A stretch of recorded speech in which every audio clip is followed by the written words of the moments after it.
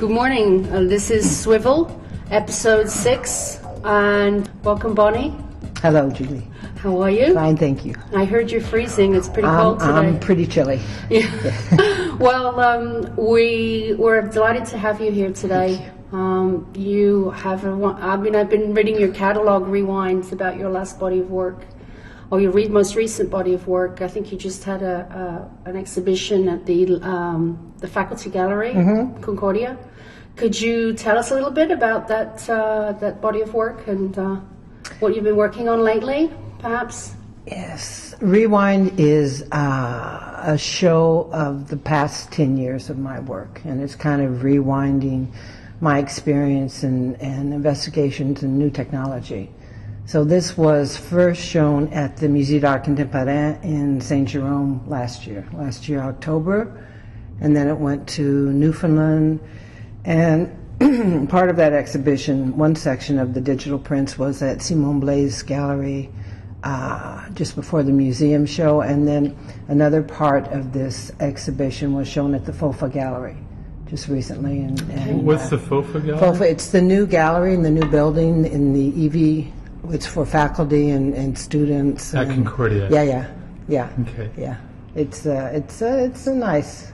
I like the space. I like that kind of... Yeah, that's what's interesting. Can you talk a little bit how visually it looked and how you chose to use that particular space for your work? The new building, the EV building, which is between Mackay and Guy, and the front entrance of the galleries on St. Catherine, houses the visual arts building and the engineering. And there's a long corridor between these two sections that has a glassed wall with about 2 meter deep. And it feels like, if you look at it in one aspect, it could feel like a mall. You know, it's a passageway of going back and forth, but as such, it's kind of like a really interesting exhibition area to go beyond that kind of mall concept.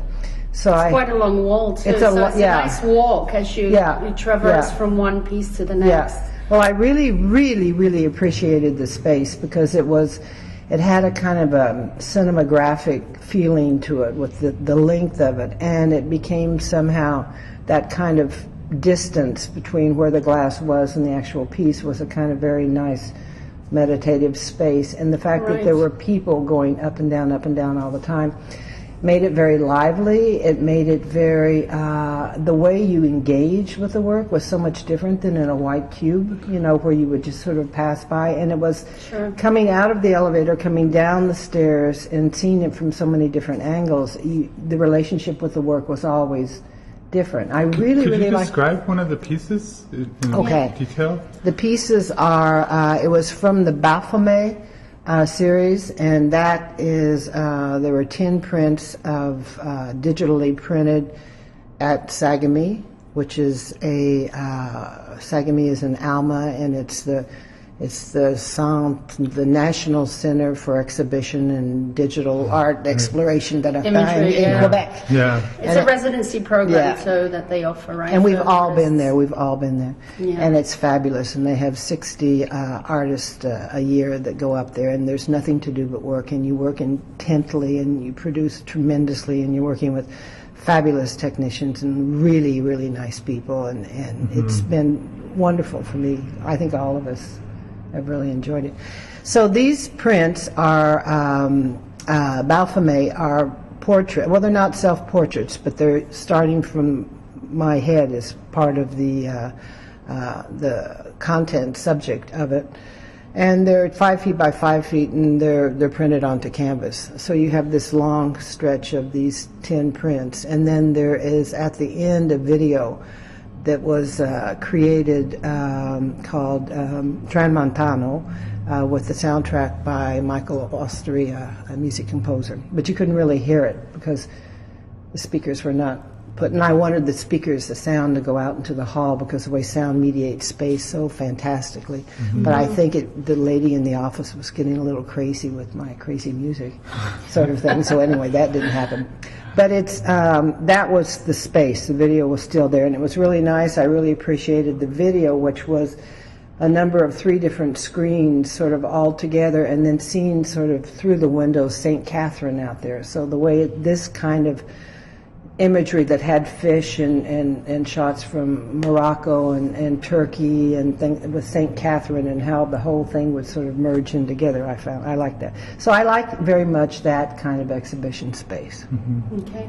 You're a faculty member at Concordia. Yep. Many people know you through the digital print media program. But can you tell me about like your studio practice? How do you get to these pieces, maybe? What is it about art making that you... Well, my work is not autobiographical, but it has very much to do with what I'm living and what affects me in my life. And it's always, my work is it's a visceral kind of an experience. It's something that often I'm aware of what it is I'm doing after I've done it, and then I analyze it, and then I look at it. Okay. But it's something that's always been kind of a juggling. It's not a juggling part of my life in as much as I have always been teaching, and I've had a business printing for other people. So all of those boundaries and definitions of, okay, now we're making art and now we're doing this, they all merge into each other. So I'm affected by and influenced by and enjoying terribly my students, and printing the collaborations I've done with different artists, making work in the studio, doing video, doing documentaries on racial discrimination, and cooking food. I mean, it all goes into the same. It's great, yeah. Same life. Yeah, and it's about balance. Yeah, basically. And it comes out through the. And I think it. I mean, doing so many different things. I've given myself the permission to do so many different things, but you pay for that in a kind of a way. If I had a straight job from 9 to 5 or whatever, and I wouldn't be able to have the freedom that I have to do what it is I want and order my life the way that I want it. So it's very rich. It's very full. It's great. Thank you. It's like it's almost like your work. It's extremely layered, and it's about getting between those layers, I would guess.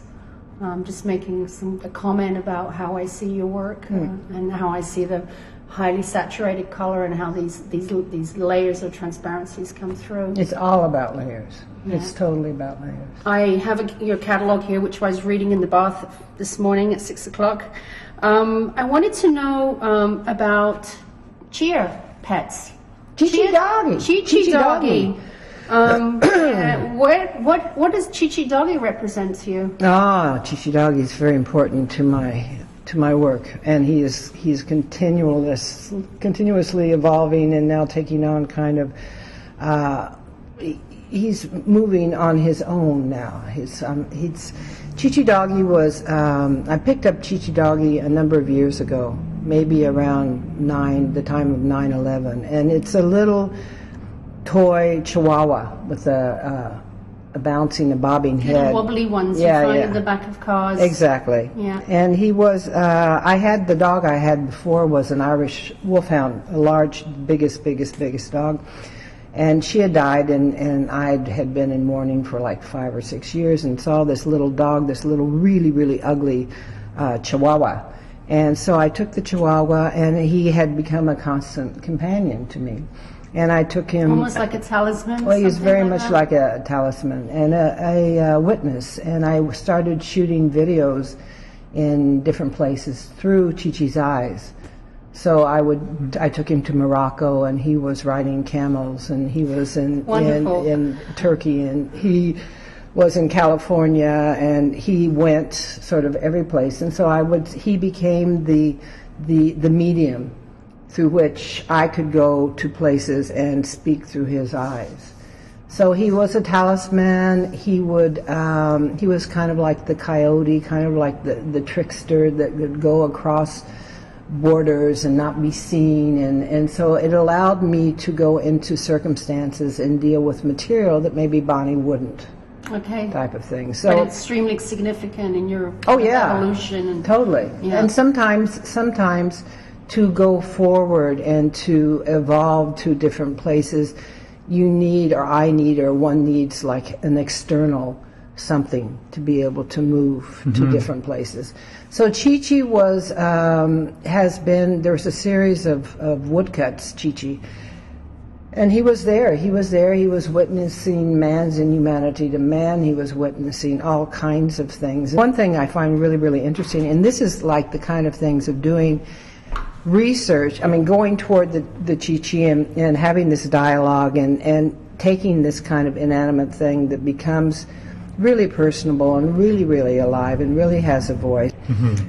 So I had read that the Chihuahua is the indigenous dog to Mexico.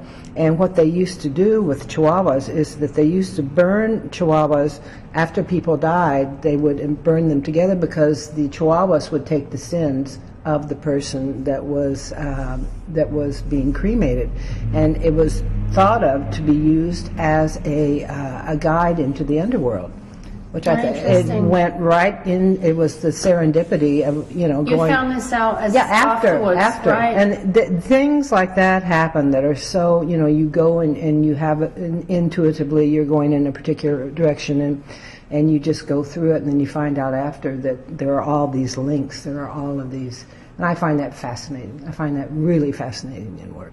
So Chi-Chi now he's So I was going to ask you, what's Chi-Chi doing these days? Well, I don't know if I should say. He's gone through his purely digital, as such, the Chi-Chi doggy from the digital pictures, which become really abstract to me when I'm looking at them, but he is now taking on human dimensions, and he is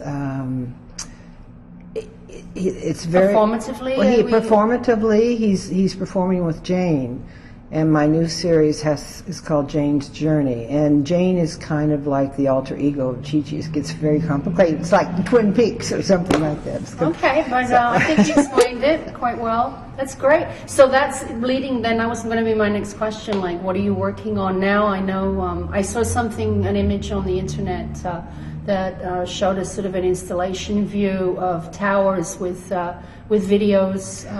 That's good. Video screens, multiple video screens.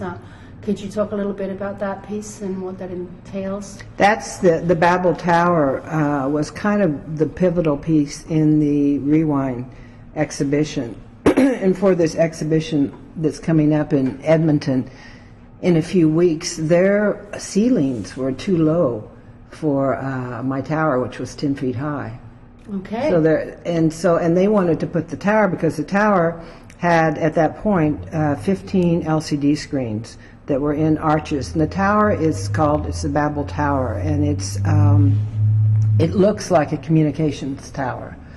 And it has like all of these wires coming down from the center, a lot of electrical wires coming down from the center, which are kind of like brain stems. And my last 10 years of my life have been working with and trying to understand and make my way within new technologies, because I'm from a generation that knew a time when there were no computers. Right. I mean, I knew when there were no computers. Right.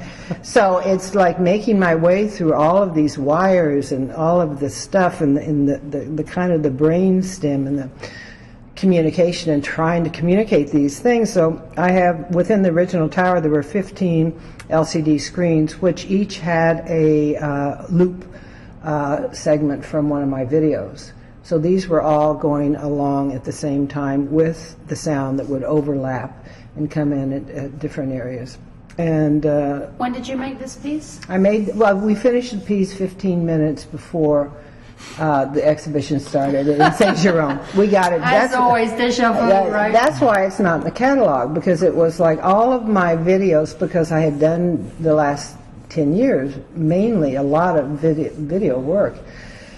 So editing all of these things down and creating the tower, and I wanted that really communications tower thing, but I wanted it to be not like any kind of humility and the biblical idea of the Babel Tower, but more like nations of thought and this kind of overlaying. Sort of, yeah. And this is like rewind.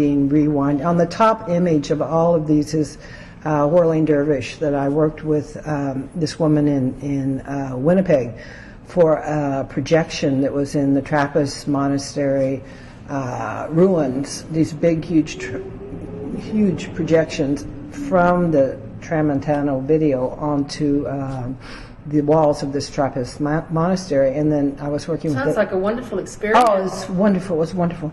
It's I worked with a DJ and also this whirling dervish, and she was shot. She was at night. This was at night, and she was in a black light and videoed. And so when she's turning, this kind of, the black light, that kind of moonlight, purple, gossamer type of thing. It's really, really gorgeous. So on the top of the tower, there's Mira sort of turning around and around, and then there are all various kind of videos on all the other little screens. That was a fantastic experience because it was a performance. My work it's always seemingly getting bigger and bigger because I have this desire to get in the experience. I want to be in it. Okay. And it's just the little thing on the wall and sort of behind glass I just feel very uncomfortable with that. So I keep trying. And this performance, which was, they rented 2 big, enormous video projectors, which are I don't know how many thousands of dollars that they use for the opera, for one night, this whole thing. And it was thrilling. Wow. But how do you, that's one night, man. That's one night. Well, you're here telling us. Oh yeah. But it has everything, because all of this stuff is used and refigured and reconfigured and comes out in different ways. And now as part of that is the projection that was in the exhibition of Rewind, and then the Tramontano thing where I worked with the music composer, and then we submitted that to the film festival in Montreal and was in there. So that has a different life. So things all kind of go over and bleed into each other and layer into each other. And Right. Paul, do you have any more questions for Bonnie? Well, I guess I've been thinking about how you make your work. Like, what's the physical sort of process of making your prints? Like, are they... There's a digital aspect to them, and there's also, there's a kind of more traditional screen printing techniques and that kind You of mean thing? in general, or just the woodcut, the traditional prints, or the? Well, I guess the ones I'm familiar with, I think, are screen prints. The woodcuts, maybe. Yeah. See, these are the digital ones. Okay. But these are layered from past videos. Okay. And these are digital prints with screen print on top. So you've taken a digital file, printed it with an inkjet printer on a big archival paper, and then you screen on top of that? Yeah, that's what I did for those. Okay. But it's all about sort of layers. It's all about creating, like these. All of these are digital prints, but they're taken from my videos, and then they're layered in there. How big Are they are also printed on canvas? Yeah. You usually do use canvas as your surface. This is 5 by 10, and this is a different kind. These are from video, but this is a different one because I was doing a clin d'oeil for Rio Pel, because there was a exhibition in the other room when I was showing at Simon Blaise of Rio Pel's work. Okay, what's this piece called? Coming Out of Sleep. Because this Poppy series is very subjective and very neurotic or narcotic and sleeping, and whereas the Baphomet, the heads, are more intellectual, they're more cold, they're analytical, they're connected with nature, and they're very sharp. And this is a whole, and all of the people, they're kind of with their eyes, it's kind of underground type of thing. This particular one is from just a different process, and these two were done specifically just as a wink to Rio Pel. These are the flies from the fly cast fishing that were made. This is the Bonnie fly, and this is the Rio Pel fly. And there's a story behind all of these things that are, I don't know if your audience would like that. I think we're good. I just wanted to get a sense of sort of how you built the image. I have the idea. First, I'll do it in pastel, and then as far as woodcuts, and then I have everything that I want, all my colors and everything, and then I break it down analytically, and then I put it into layers of the process of how to do it. And with the digital, I have an idea about what I want, and because I have my experience in printmaking, I have the facility to be able to do those things, but my work is mediated by a lot of people that are fabulous technicians. Within the digital world, I'm very, very comfortable because I see it like a print. I see it in layers, but I don't have the facility to be able to technically do it within the computer. So I go to Sagami, and Etienne makes me a huge wall of little pictures. All my pictures, I take tons, excessive. Test prints, in other words. Just like all the images, and he gives me a long stick.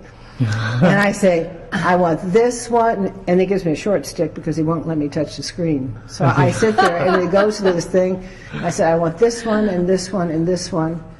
And I take my little, and I want it here, and then I want, and we have developed this wonderful exchange, and it works beautifully. And I think because having this business at the Atelier des Scarabées and printing for people and collaborating with artists for such a number of years, I think it's a fantastic way to work. It's really, really fantastic, and it becomes so much more and alive through that exchange. Wonderful. Wow, thank you for that. Yeah. We're just to close. You're going to be giving some images for our webpage for Swivel. Is there any other way that we can maybe contact you or see more of your work? Just to let you mean like do know. I have that web page up that I haven't done yet?